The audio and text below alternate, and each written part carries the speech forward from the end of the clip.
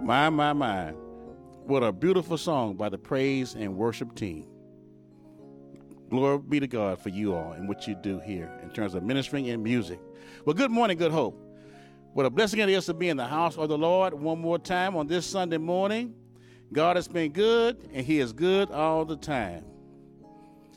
The text today for today's message is 1 Peter chapter 3, verse 15. But I want to share something with you this morning that I think is a challenge for all of us. Have you ever been reluctant to share your faith with others for fear of rejection? I know I have. There was a time in my life where I shared my faith with a guy who worked for us. He was our IT guy for 10 years.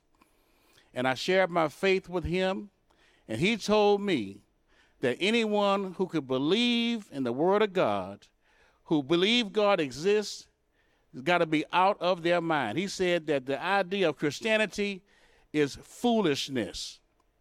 In essence, the brother was calling me a fool, y'all, and that bothered me tremendously. But what do you do when you share your faith and people oppose what you have to say? Or you try to share your faith and show goodness to someone who will use your past to disqualify you from sharing your faith with them. So today, I want to share with you a word of encouragement that will help you not only understand why you need to tell others about your faith, but how to do so. Let us pray. Gracious Lord, thank you so much for allowing us this time together, Lord, to study your word. We pray what will be said and done will be pleasing in your sight. We'll find fertile ground in the hearts of minds, those who hear, and that we can stand with confidence and proclaim your word with boldness. So, Lord, we commit our time right now into your hands. We pray that what will be said and done will be pleasing in your sight. Hide me behind the cross and let your word go forth. We thank you. We love you for all that you are. It's in Jesus' name that we pray. Amen. The title of today's message is, Why and How Should You Tell Others About Your Faith? So as a Christian, the first thing I want you to know this morning is you must sanctify Christ in your heart. Sanctify Christ in your heart. 1 Peter, it was written during a time when the church was scattered and being persecuted. They were being persecuted, they were being opposed, they were being abused by the Romans and Jews. So there's three groups of people here. You got the church, you have the persecutors, and then you have the witnesses, those who were not persecuting, but they were making observations in terms of how the church was going to respond to being persecuted. How was the church going to display genuine faith in the midst of suffering? And the text says here in verse 15 of 1 Peter chapter 3, it says, But sanctify Christ as Lord in your hearts, always being ready to make a defense to everyone who asks you to give an account for the hope that is in you, yet with gentleness and reverence. Peter says that we are to sanctify Christ as Lord in our hearts. The word sanctify here means to honor. It means to be dedicated to. It means to respect. It means to commit oneself to serving a higher authority. And the idea of our hearts encompasses our affections, our desires, our emotions, our reasoning, our logic, our will. It's a control center of who we are on the inside, every aspect. The text says, sanctify everything that you are, sanctify Christ as Lord of your life. That's Lord means, the idea of the word Lord here means the supreme master, the ruler, the one who is the owner of a particular possession, the one who is in charge, the commander in the chief. He says, sanctify Christ, acknowledge Christ as the ruler, supreme authority in your life. I work as an executive chef, and I took a job as a sous chef at the Marriott Greenspoint years ago before I retired from being an executive chef, hotel chef. And I understood that I had to come in proclaiming that I was in charge. I had to let everyone know, all of my subordinates to know, that I am the one. I am the authority. I am the one that they have to respect. But, you know, what's interesting, I had one guy challenge me, and he told me, I don't have to, he said, you have to earn my respect. If anyone want me to respect them, they have to earn my respect. And I told him, I said, listen, let me tell you something. I don't have to respect you, but you must respect me. He said, what? I said, I don't have to respect you, but you must respect me. He said, what do you mean? I said, well, if I disrespect you, I have nothing to lose. But if you disrespect me, it could cost you your job. So what's the reason why some of us struggle to sanctify Christ in our hearts? It's because we don't want to be managed. I know I'm right about it. Another example of this is a man who rents an apartment, who signs an apartment lease as the leasee of an apartment. He is the head of the household for that particular apartment, but his son is just an occupant, not a signer, but just an occupant. The point I'm trying to make is that there are times when we believe that we are the ruler of our own lives, we don't want to be managed, and Christ is just an occupant, and we are the head of household in our lives. But the truth of the matter is, Jesus Christ is the head of household in our lives. We are just an occupant. We are just a leasee. Who we are belongs to Christ. So as chosen by God, the text says, since you've been saved by grace, you are God's elect, you were purchased with a price, you are no longer your own, but you belong to Christ. Therefore, you have an obligation to sanctify Christ in your hearts. You have an obligation to be dedicated to what God has called you and I to do. To sanctify Christ is to honor him, to respect him, to dedicate yourself to serving him and obeying him and sharing your faith with others. That is why you need to tell others about your faith. But now, because we talked about why we need to tell others about our faith, we're going to move into the how to tell others about your faith. As a Christian, not only must you sanctify Christ in your heart, but you must show Christ by your life. You must show, amplify, exhibit Christ by your life. How you live your life. The text says, but sanctify Christ as Lord in your hearts. Our hearts gives birth to our thoughts, and our thoughts compel behavior. So there should be some outward evidence in our actions in terms of how we relate to God and others that's indicative of our faith.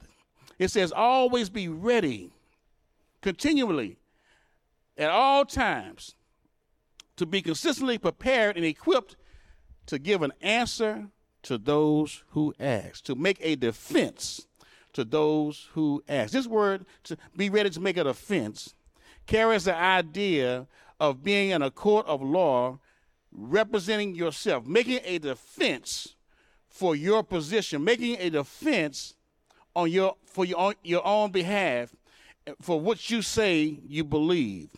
It means to plead your case. To who? It says to everyone who asks you to give an account.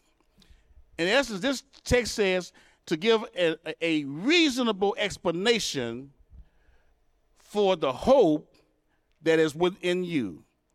That word hope has the idea of anticipation of blessings to come, and anticipation, expectations of receiving, obtaining some goodness and blessings down the road.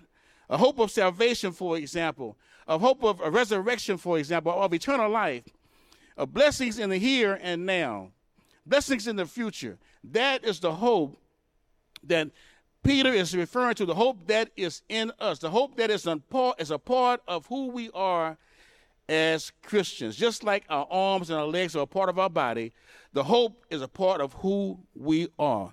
We need to show people our testimony by our life. The worst thing you can do when someone asks you to make a defense for something is to say, I don't know. When you make a defense like that, an answer like that, you lose credibility as a Christian, and your testimony and your faith means absolutely nothing. And the fact of the matter is, we can say what we want to say, but our actions speak louder than words. It's an issue of show and tell. People need to see our faith at work in our life, not just with our words. An example of this can be seen in a museum. A museum is a place that hosts exhibits. It's an avenue where things are put on, selected items are put on display that will entice people to become interested, to come and make observations and learn from what they're seeing. And it allows an opportunity for people to ask questions. Your life, my brothers and sisters, is a museum.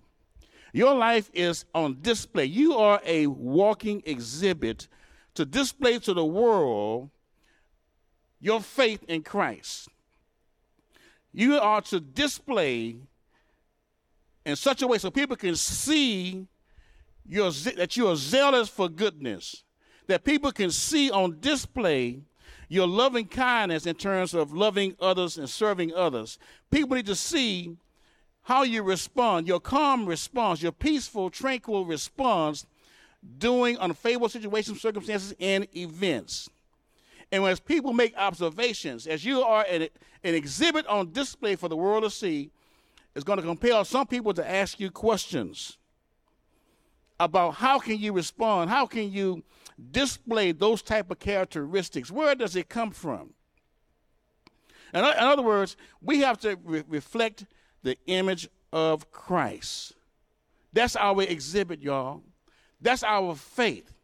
So how well do you reflect the image of Christ today? I can ask your friends, your families, but more than likely, they will have an answer from an outside perspective, but who knows, who really would know is those in your own household. So the image of Christ, if I were to ask them, how well do you reflect the image of Christ, what would they say to me? What image? How does that look? It's an image of goodness. It's an image of mercy. It's an image of forgiveness. It's an image of grace. It's an image of long suffering. That means to put up with the faults of others. It's an image of patience. How well do you reflect those images of Christ? How would you rate your exposition to the world? So how do you share your faith? By showing Christ in how you live your life.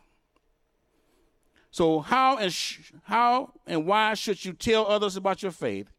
As a Christian, you must sanctify Christ in your heart. You must show Christ by your life. And finally, here's another way of how you can do it. You must share Christ with others. The text says, but sanctify Christ as Lord in your hearts. Always be ready to make a defense to everyone who asks you to give an account for the hope that is in you, yet with gentleness and with respect. This idea of gentleness carries this idea of meekness.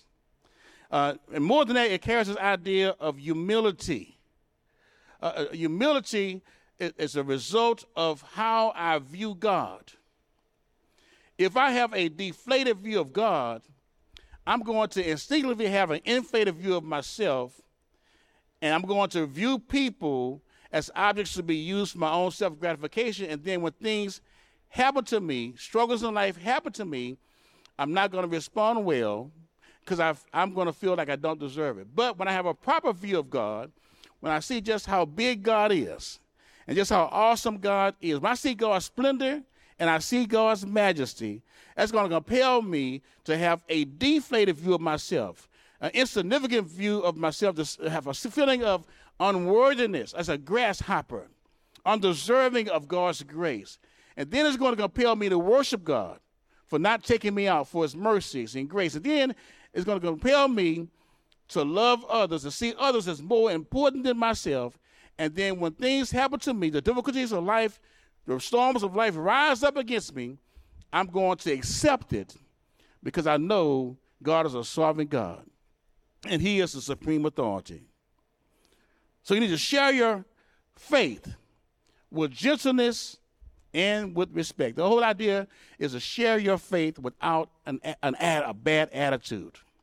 To share your faith without having an argument, without being insulted, without becoming angry, without being quarrelsome, but to share your faith with others with the right attitude. It reminds me of Luke 18, verses 9 through 14. Jesus said something very interesting. He gave a parable about two men. One was a Pharisee, one was a tax collector.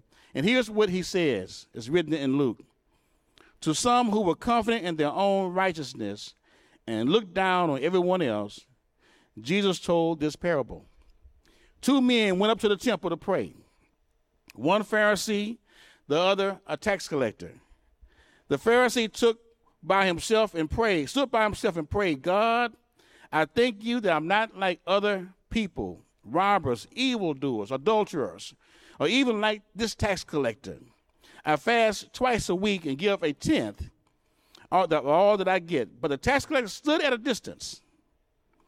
He would not even look up to heaven, but beat his breast and said, God, have mercy on me, a sinner. Jesus said, I tell you that this man, rather than the Pharisee, went home justified before God. For all those who exalt themselves will be humbled, and those who humble themselves will be exalted. What is my point here? What I'm saying to you, sometimes we are reluctant verbally to share our faith with others for fear of man. In other words, we are afraid of being rejected more than we are about trusting God. We're more concerned about what others think of us than we are concerned about what God thinks of us. Proverbs 29:25 says that the fear of man brings a snare, but he who trusts in the Lord shall be exalted. The fear of man brings a snare. It's a trap. That is, the fear of man traps us because we're over concerned about what people think of us. It compels us not to do what we should do or to do something that we should not do. That's the trap part. All because we are concerned about what man thinks of us more than what God thinks. Another reason why we're reluctant to share, because we have the wrong attitude, like this Pharisee. Some of us have a Pharisee mental illness of self-righteousness and spiritual arrogance. And we forget how far God has brought us. And then people come in and need help. We encounter people who don't look like us. They have much less than we do. They're not as blessed as we think with material possessions. They're struggling. They're in poverty. We're educated. They're not. And so we compare ourselves to them, and we equate our blessings and our material possessions with the favor of God, and we equate their struggles in life and their poverty and their mishaps and their hang-ups as God's cursing. We see ourselves better than they are. And we have this mindset is, I don't want to deal with those folks. Those kind of people don't belong in our social group here at Good Hope. They are outsiders. They are downcast outcasts. But we forget that we were just like those same folks with the same struggles, trying to make it through life. But God brought us through. He loved us in spite of ourselves. He rescued us from our condemnation of sin and death. And we have a whole lot in common with those folks. And if God can do it for you, he can do it for them. So we need to look at others with a heart of compassion. And we need to share our faith with everyone with the right attitude, with humility. With humility, gentleness, and with respect. Respect how? Because that same person that you encounter, that same person that's different from you, that same person who's struggling, that same person who's a wretch, who's wicked, is still a man, woman, boy, and girl who is made in the image of God, just like you. Thomas Watson, an English Puritan preacher during the 1600s, described genuine humility in this way. He said, "A humble soul is emptied of all swelling thoughts of himself." Are you humble? Are you empty of all swollen thoughts of your gifts, your talents, and your treasures? If so, you've got the wrong attitude. Because Christ calls us to have a spirit of humility, a love for people, a love for our enemy, a love for those who are struggling, to be zealous for doing good, to blessing others. And then when you are opposed by people, when people oppose your testimony, when people oppose you when you share your faith, then you have to respond with gentleness, Peter says. Back to the story I started earlier. This guy called Doc who worked for me. And he said, no way, no how. There's no one in their right mind can truly believe that there is a God or that Christ ever existed. He said it's foolishness to me, the guy that called me a fool. Now, I could have went to Proverbs and said, well, the word of God says, the fool says there is no God. But I didn't go there. I didn't want to insult him. But I did tell him this. 1 Corinthians 2:14 says, "A natural man does not accept the things of God, for they are foolishness to him, and he is not able to understand them because they are spiritually discerned." He said, I have no problem understanding. I can read. In fact, I have a PhD in math. He said, that's not my issue. He said, it's just, how can you believe a God that you cannot see? So I had to have an answer for it, Doc. I said, yes, you may be right. However, Psalms 19 says the heaven tells of the glory of God. In their expanse declare the work of his hands. Day and night pours forth speech, and night to night reveals knowledge. There's no speech, nor there are words where their voice is not heard. Then I went to Romans. For since creation of the world, his invisible attributes, his eternal power, and divine nature have been clearly seen, being understood through what has been made, so they are without excuse. He laughed about that. He said, yes, but that's what the word says. But you can't believe God's word. I had an answer for him. I said that all scriptures inspired by God and is profitable for doctrine, for correction, for reproof, for instruction in righteousness, so that every man may be thoroughly equipped for every good work. He still was not convinced. But you know what it did? He worked for us for 10 years. He held on to that story. Then he began to do some research and come back to me and say, there was a man named Jesus. After this research, Mr. Rose, there was a man named Jesus, but I don't think he was had a divine nature. He was just a man who did good things. Then he went on and on. And then 1 month, because he used to come by once a month, Doc did a show for work.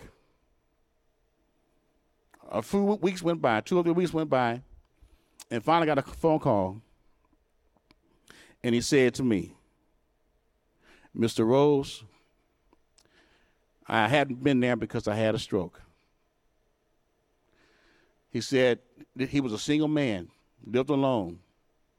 He said, I had a stroke, and I laid on my kitchen floor for 3 days. Couldn't get to a phone. It was just there, laying there. Couldn't move.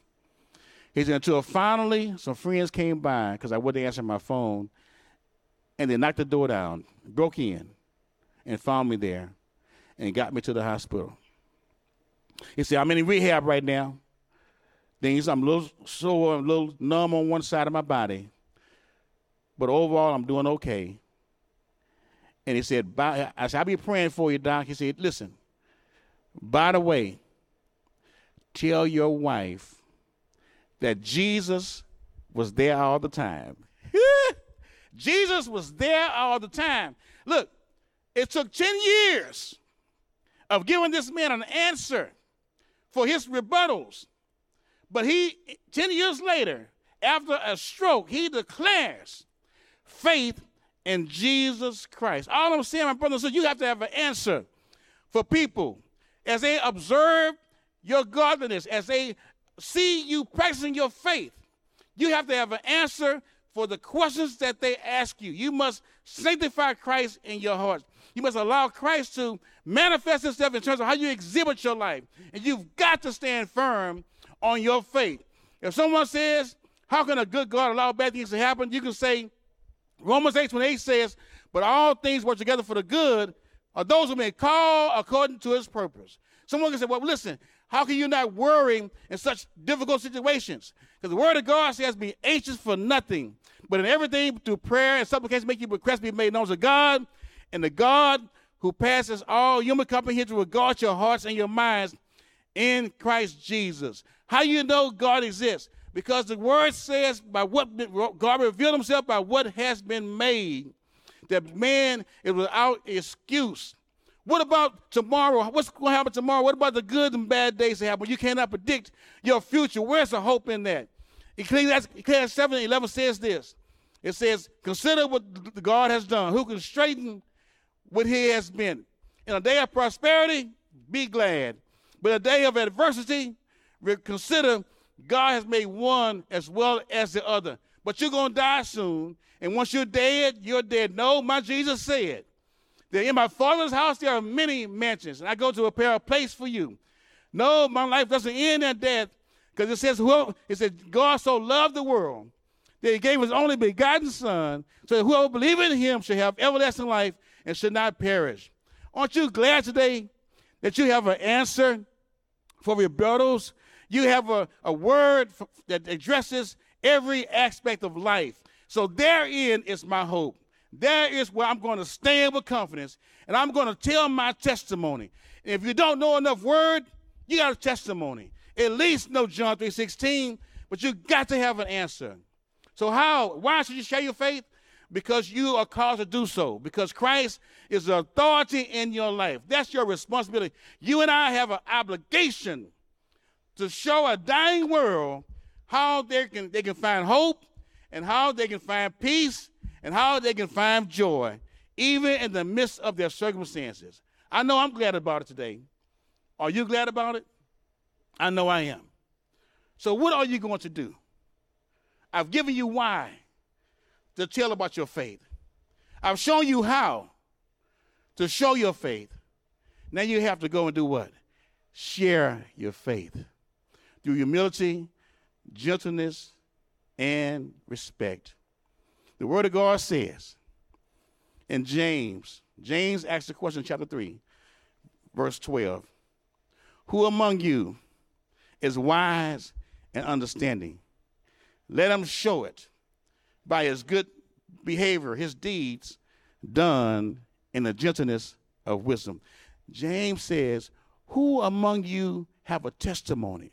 Who among you is genuinely faithful? Who among you is a mature Christian? He says, show it not just by what you say, but show it by how you live your life, how you relate to others, doing good, how you are zealous for doing good, in a spirit of humility that comes from my view, having a proper view and embracing the character of God. Then he goes on in James, he says, how does it look like to be mature? He said, but the wisdom from above is first pure, then peaceable, gentle, reasonable, full of mercy and good fruits, without hypocrisy, unwavering, and the seed whose fruit is righteousness is sown in peace by those who make peace. When you share your testimony, When you tell of your faith, all you're doing is planting seeds in righteousness that may germinate that day, or like Doc, it may be 10 years later. Nonetheless, you have won someone to Christ, not just with your words, but out of your commitment to Christ and by how you've lived your life, and you've demonstrated the hope that is in you. Let us pray.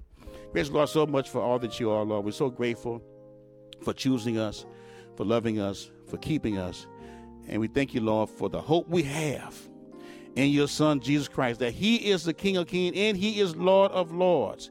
He is our rock, our refuge, our fortress, and he is the supreme authority of which we belong to him. Help us, Lord, to commit ourselves to sanctify Christ in our hearts, to commit ourselves for the work of service that he has given us, that we show and exhibit Christ to the world. We have an answer to defend our faith, the hope that's within us, and that we share with others a testimony of our hope so that they too can come to the faith in Jesus Christ as Lord and as Savior. We thank you. We love you. In Jesus' name we pray. Amen.